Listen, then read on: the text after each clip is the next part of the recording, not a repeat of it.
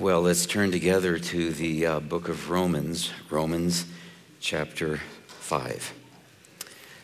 I just love that hymn that we just sang, especially the verse 3, through toil and tribulation and tumult of her war, she waits the consummation and peace forevermore, till with the vision glorious her longing eyes are blessed, and the great church victorious shall be the church at rest. We're going to talk today about just that, the first line of that verse, the tumult of our war. And what we do as we wait the consummation. And we'll talk about the vision glorious with which our longing eyes will be blessed when he returns, and why we will be victorious through this one who through it all, as we began by singing, is our foundation. I've titled this message, The Saving Life of Christ. It's all because of him. And it's Romans 5, starting in verse 5. Hope does not disappoint, because the love of God has been poured out within our hearts through the Holy Spirit who was given us. For while we were still helpless, at the right time Christ died for the ungodly. For one will hardly die for a righteous man, though perhaps the good man someone would dare even to die for. But God demonstrates his own love toward us, in that while we were yet sinners, Christ died for us. Much more then, having been justified by his blood, we shall be saved from the wrath of God through him. For if while we were enemies, we were reconciled to God through the death of his Son, much more, having been reconciled, shall we be saved by his life. You know, in some ways, speaking of war, the war in Afghanistan reminds me of the war in Bosnia way back in 1995. Any of you remember that quagmire? It was very different, but also very similar. On one level, it's almost ironic. We were defending the Muslims back then, and all the Serbs were our sworn enemies. And at all costs, you did not want to fall into their hands because they were ruthless. You may remember Scott O'Grady. He was the American pilot who was shot down in Bosnia and then miraculously rescued after this harrowing 6-day, cat and mouse game, trying not to be found by the Serbs.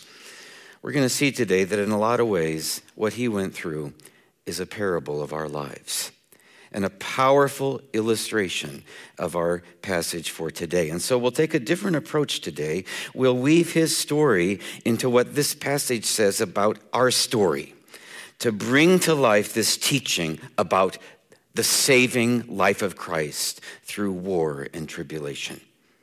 Time magazine devoted a cover story to his story with O'Grady's picture on the front, and he was standing at attention with these tears streaming down his cheeks. So grateful was he for being rescued. They called it a pilot's story. So perfectly was the mission executed, the article began, that it amazed even the men responsible. At 2:08 a.m. Central European time on June 8th, Air Force Captain Scott O'Grady was sitting, as he had for 6 days, cold, hungry, hunted, and alone in the hills of a strange country. Then he made contact with a U.S. plane. By 7:30, he was on board the USS Kearsarge, a missing soldier now safely back among his comrades. All the tremendous resources available to the U.S. military, from spy satellites to the Marines, had been marshaled for the purpose of rescuing this one man, Scott O'Grady. And they had been deployed with flawless coordination. No one was hurt. Nothing went wrong. O'Grady and the men who saved him are genuine heroes. In one moment, the rescue pierced the frustrations of the Bosnian conflict, where clear-cut successes, decisive actions, brilliant displays of military heroism have all been in short supply. In Bosnia, on most days, there is only murk, brutality, and death. Ever felt that way yourself? We all go through times when our lives feel pretty murky, when life can be pretty brutal. And clear-cut successes sometimes feel like they're in short supply. But if, while we were enemies, Romans 5:10, the key verse in our passage for today, if while we were enemies, we were reconciled to God through the death of his Son, much more, having been reconciled, shall we be saved by his life.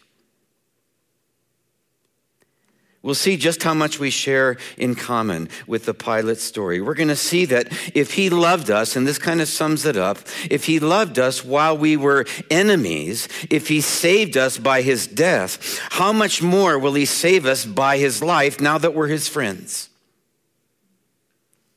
He died for you.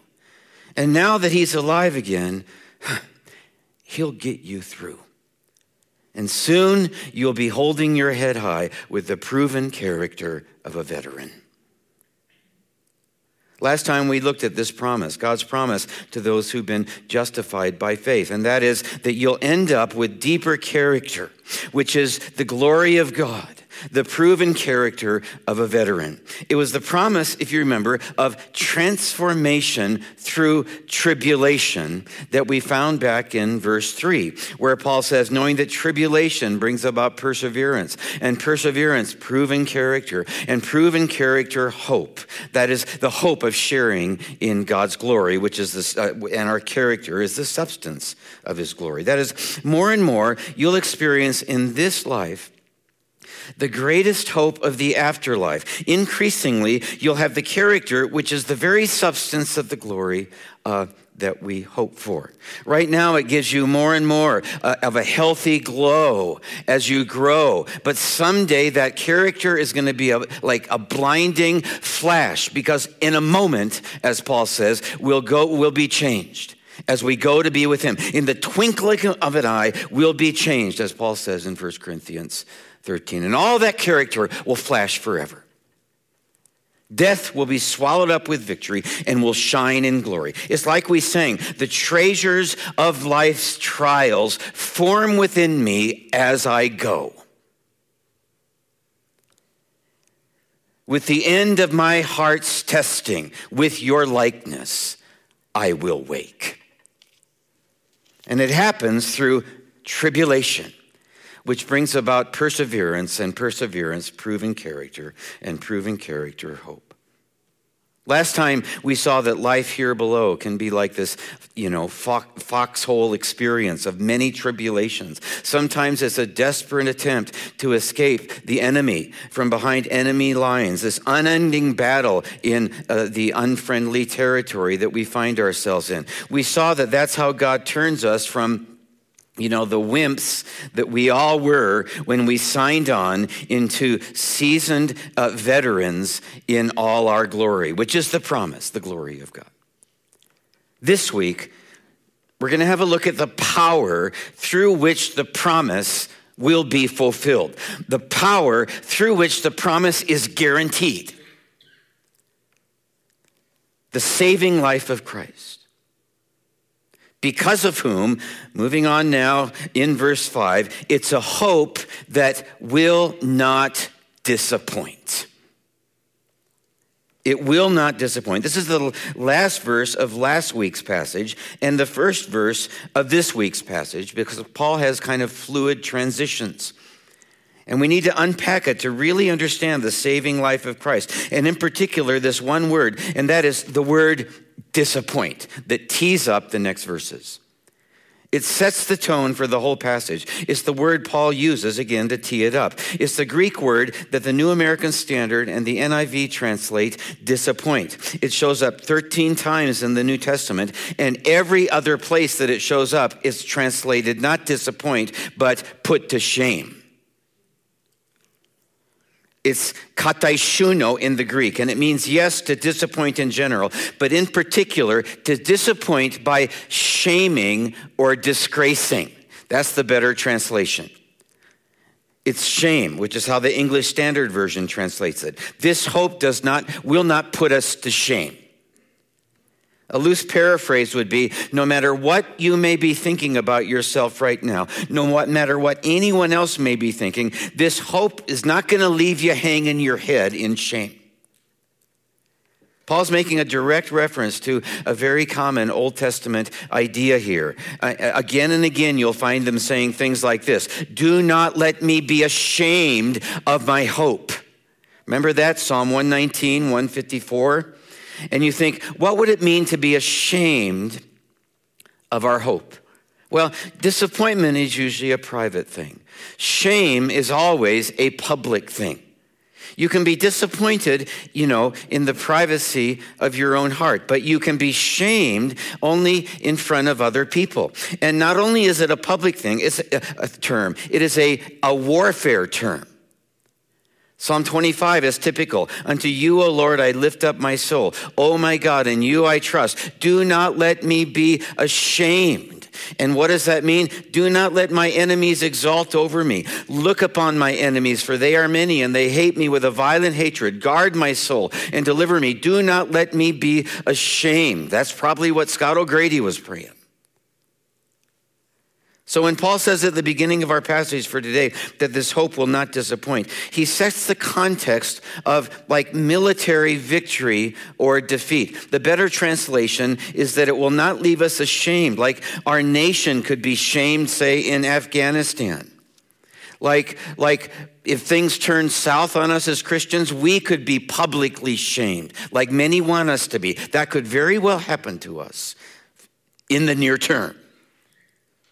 Like we would have been shamed had we not rescued Scott O'Grady, had that attempt failed. Or maybe more to the point, like Scott O'Grady would have been put to shame had the mission failed and had the Serbs, led him away in defeat and disgrace with his head hanging low and the ruins of the helicopter smoldering behind him.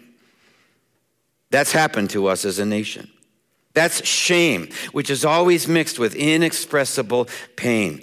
Again, we're unpacking this key word before we move on in the passage, that in the battle, we have a hope that will not leave us kataishuno in the Greek, shamed. That no one who's a soldier in the army of God will end up in permanent defeat or disgrace. So we don't have to fight like we're cornered animals.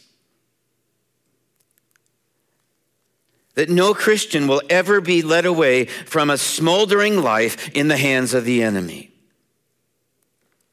no matter what happens to our nation. Ever wonder about that? Maybe your children have been led astray by the enemy, or so it seems, and you're feeling a kind of shame because everyone knows about it. Maybe you become a spectacle to your friends in one way or another, or at work, or even in your family, and you feel shamed because you're a Christian, because that's what they feel about you. Maybe Satan's waging a battle for your very soul, and you have no idea what the outcome will be, or so it feels. Maybe you've got a scarlet letter, or you had way back when, painted on your back because of something horrible that you did, and people knew about it. Or maybe for you it's pornography, or homosexuality, or alcohol, or drugs, or a prison record. Maybe it's a marital struggle that people know about. Maybe it's psychological or financial, and you're hanging your head because you can't even provide for your family. And you're holding on by your fingernails, and you're wondering whether it's worth it. Maybe your family's ridiculing you because you're a Christian, and for them it's such a stupid, shameful thing, or your employer, or your friends.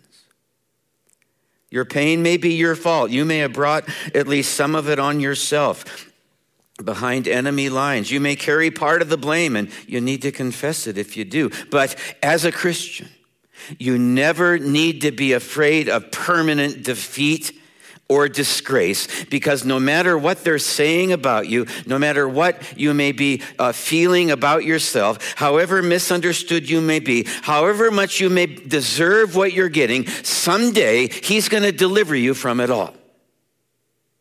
And it's a hope that will not leave you in shame. In fact, it might not seem like it, but he's doing it right now. Because again, if he loved us while we were enemies, if he saved us by his death, how much more will he save us by his life now that we're his friends? He died for you. And now that he's alive again, he'll get you through. And soon you'll be holding your head high with the proven character of a seasoned veteran. Maybe you've been very determined and very gutsy to have evaded the enemy as long as you have, like Scott O'Grady. Let's weave his story back into this. The area was heavily populated, said the Time magazine article, with Bosnian Serbs. O'Grady was learning that as he laid concealed at the outset of what would turn into a harrowing 6-day game of hide and seek. As he landed in a grassy clearing, he wasted no time. In seconds, he had shed his parachute and was dashing toward a small clump of bushes. There, he quickly dug his face into the dirt and covered his ears with his green gloves so that no bare skin would be visible. Barely in time. Within 4 minutes, Serbs had swarmed over the area in a furious effort to find him. When the Serbs' first search missed him, sometimes passing as close to 3 to 5 feet from him, O'Grady hugged the earth and remained frozen. For the most part, my face was in the dirt, he said. Ever feel that way? And I was just praying.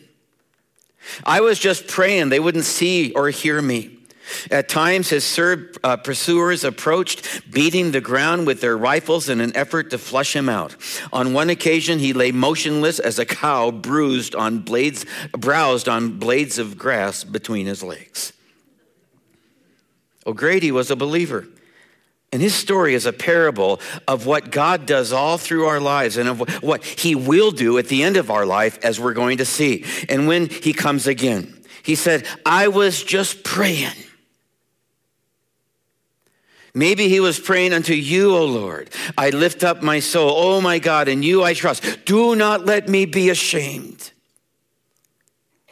Do not let my enemies exalt over me. Look upon my enemies, for they are many and they hate me with violent hatred. Guard my soul and deliver me. Do not let me be ashamed.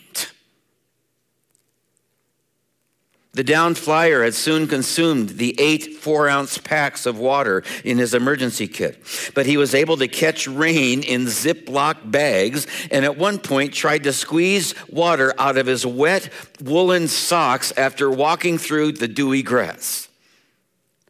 He found sustenance by eating leaves, grass, and nuts, but not many of the latter, or grass and ants, but not many of the latter. They're hard to catch, he reported afterwards. Said Admiral Leighton Smith, Nathan's Southern commander, he maintained his cool. He's very smart, he's very determined, and very gutsy to have evaded for so long as he did using the equipment that he had. And many of you, too, have been very wise and very determined and very gutsy over a long period of time to have evaded the enemy for as long as you have, to have bounced back as many times as you have, to have done as well as you have, given what you're up against, given how long you've been up against it, given the cards you may have been dealt, maybe from an early age. And I'm here to tell you today, and I have it on good authority, that though it may be, as they say, 3 steps forward, 2 steps backward, your perseverance will pay off big time. You will not end up ashamed. No Christian will be led away from a smoldering life in the hands of the enemy. No, it'll be victory. Because perseverance brings about proven character, and proven character, hope. And hope, the very substance of glory, a hope that will not be ashamed. And how can we know that this is true for sure? How does he make good on his promise? Well, he tells us in verse 5, the hope does not disappoint because the love of God has been poured out within our hearts through the Holy Spirit who was given us. He's saying this. He's saying it's sure to happen because the Holy Spirit has been given to you to get you through. So it will not disappoint. God's love will carry you through and keep you true. He's working in you to do for you what you can't do for yourself, through a love that's been poured out in your heart that will change you, actually save you from the inside out. He's saying God's love will win. Like we sang, his love wins the battles I could not have fought. Jesus is Lord of all. And it's a love that will never give up, as we see in verses 6 to 10. Let's let them sink in. For if while we were still helpless, at the right time Christ died for the ungodly, for one will hardly die for a righteous man, though perhaps for a good one someone would dare even to die. But God demonstrates his own love toward us in that while we were yet sinners, Christ died for us. Much more then, having now been justified by his blood, shall we be saved from the wrath of God through him. For if while we were enemies, we were reconciled to God through the death of his son, much more, having been reconciled, we will be saved. And this is a general term here, not just from his wrath, but from everything else that would keep us from heaven. How much more shall we now be saved by his life that is within us? He's saying this for the third and final time. Let me say it. If he loved us while we were enemies, if he saved us by his death, how much more will he save us by his life now that we're his friends? He died for you. And now that he's alive, he'll get you through. And you'll soon be holding your head high with the proven character of a veteran. It's all summed up in the last phrase, the key phrase of this passage. How much more shall we be saved by his life? Now, wait a minute, you might be thinking. I thought we were all saved when we became Christians. I thought we were saved once for all. Is he saying we can fall out of our salvation? No.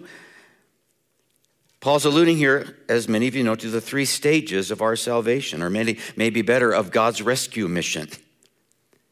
Where he saved us, he rescued us from the penalty of sin, the wrath of God when we became Christians. And now that we are Christians, he increasingly rescues us, not just from the penalty, but from the power of sin. And at the end of our lives, he'll rescue us from the very presence of sin in heaven. And Paul's main point is that if he saved us from the penalty of sin while we were enemies, how much more will he save us from the power of sin and even the very presence of sin and of all our enemies all around us, all the sinful stuff that comes against us now that we're his friends? How much more will he do that when a whole armada of heaven will come in his final rescue mission? That's ultimately what it refers to. And in the meantime, through it all, through the murk and the muck, and the mire and the mud, through hell and high water, though it be 3 steps forward, 2 steps back, he'll get you through by the power of his Spirit in you because of his love for you. Now, when the rubber meets the road, what that means is this. When it comes to this promise, the hope of glory, our part is the perseverance. Like it says in verses 3 and 4, as we saw last week, we just keep on keeping on. But his part is the power to persevere, the power that's within us, like it says in verses 5 to 10. God guarantees it that if we're truly Christians, we will persevere. It's the doctrine of the perseverance of the saints, the great Reformation doctrine, the perseverance that comes through his work and ours. Like Paul says in Philippians 2:12, work out your salvation with fear and trembling. That's our part as we persevere. For God is at work what? Within you, through the Holy Spirit that's been poured out in you, to will and to work for his good pleasure. So in Colossians 1:29, he says, for this I exert all my strength, toiling and struggling. That's our part. And it sure feels like that. But in active reliance on his Spirit who works mightily within me. This is unpacking what Paul says in Romans 5. It's like it says in 2 Samuel 23. It was a retrospective of David's mighty men that came at the end of David's life. And one of those men was Eleazar, the son of Dodo. Now, I wouldn't envy that name, but I would envy his position. It says he was one of the three mighty men, and it talks about what he did. He arose and struck the Philistines until his hand was weary and clung to the sword. Isn't that what it feels like? But then it says this, but the Lord brought about a great victory. There it is. Your hand may be weary right now, to the point that it's clinging to the sword or even dropping the sword. You're doing your part, but through it all, God is doing his part to win the victory. He's doing it right now. If you're anything like me, sometimes I feel like I'm doing a whole lot more than my fair share, that he's not even there. Yet if we only knew what life would be like with all that he's doing, without all that he's done, and without knowing about all that he will do as our hope, if we only knew that the Lord of hosts is bringing about a great victory. Scott O'Grady persevered through those 6 long days. He did his part with all his heart. He wasted no time taking the parachute, the Ziploc plastic bags, squeezing his socks and all the rest, just like some of you are doing or have done.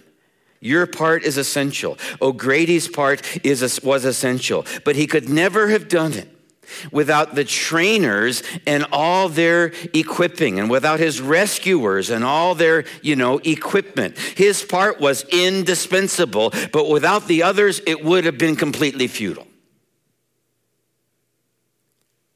And so with us, we persevere in our tribulations. We hang on for dear life, but there's someone else who's working too, without whom we might as well give up. And who will come again, who's coming soon to make good on his promise. And someday it's going to happen to us just like it happened to this young American Air Force pilot when a whole armada showed up. The Marines boarded a pair of enormous CH-53 Super Stallion helicopters, 16-ton, 7-blade monsters. Escorting the Stallions were 2 Marine Super Cobra helicopter gunships, bristling with missiles, cannon, and machine guns, and a pair of single-pilot Marine Harrier jump jets. These 6 aircraft were backed up by identical sets of replacement helicopters and jump jets, as well as 2 Navy Prowler electronic warfare planes, 2 Marine Hornets to provide air cover, and a pair of tank-killing A-Force A-10 Warthogs. The entire aerial armada of roughly 40 planes was choreographed from above by a NATO AWACS radar plane. At 6:35, the Super Stallions approached the area where Grady's radio beacon had been traced. The pilots saw bright yellow smoke coming from the trees near a rocky pasture. O'Grady had set off a flare. The first Stallion touched down. Some 20 Marines scrambled out to set up a security perimeter. In the front seat, sitting between 2 pilots, Colonel Martin Brent peered through the cockpit and saw, to his astonishment, a young man running toward him with a pistol. The man was 50 or 60 yards away, coming up a little rise between some pine trees. The fog was fairly dense, and at first Brent was not sure who it was, but I quickly figured it had to be him. The helicopter's side door had been open for all of 3 seconds when O'Grady tumbled across its threshold. I'll never forget the look on his face as he was running toward our aircraft, said Burnt. The Marines who had formed the protective perimeter reboarded, and after a quick head count, the Super Stallions took off. They had been on the ground no more than 7 minutes. Their VIP passenger was strapped into a seat by Angel Castro Jr., a 45-year-old sergeant major who had spent more than half his life in the Marines.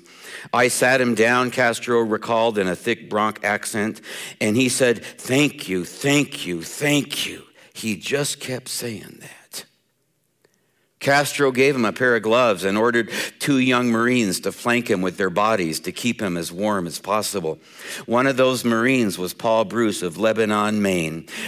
When he first got into the helicopter, said Bruce, he was weeping and sobbing.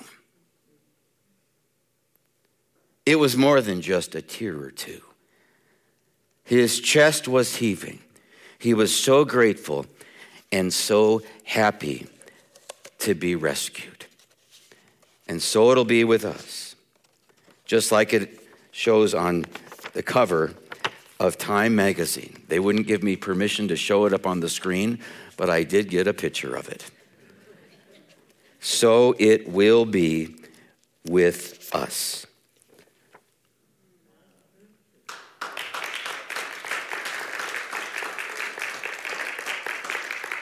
Someday, they called it the pilot story. You see that there? Someday the pilot story will be our story.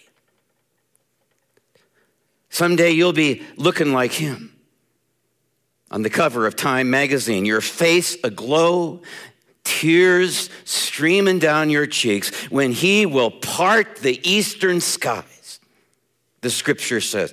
And in a single moment, a flash from another world is going to illumine the globe like a lightning flash, Christ says, from the east to the west. So shall the coming of the Son of Man be.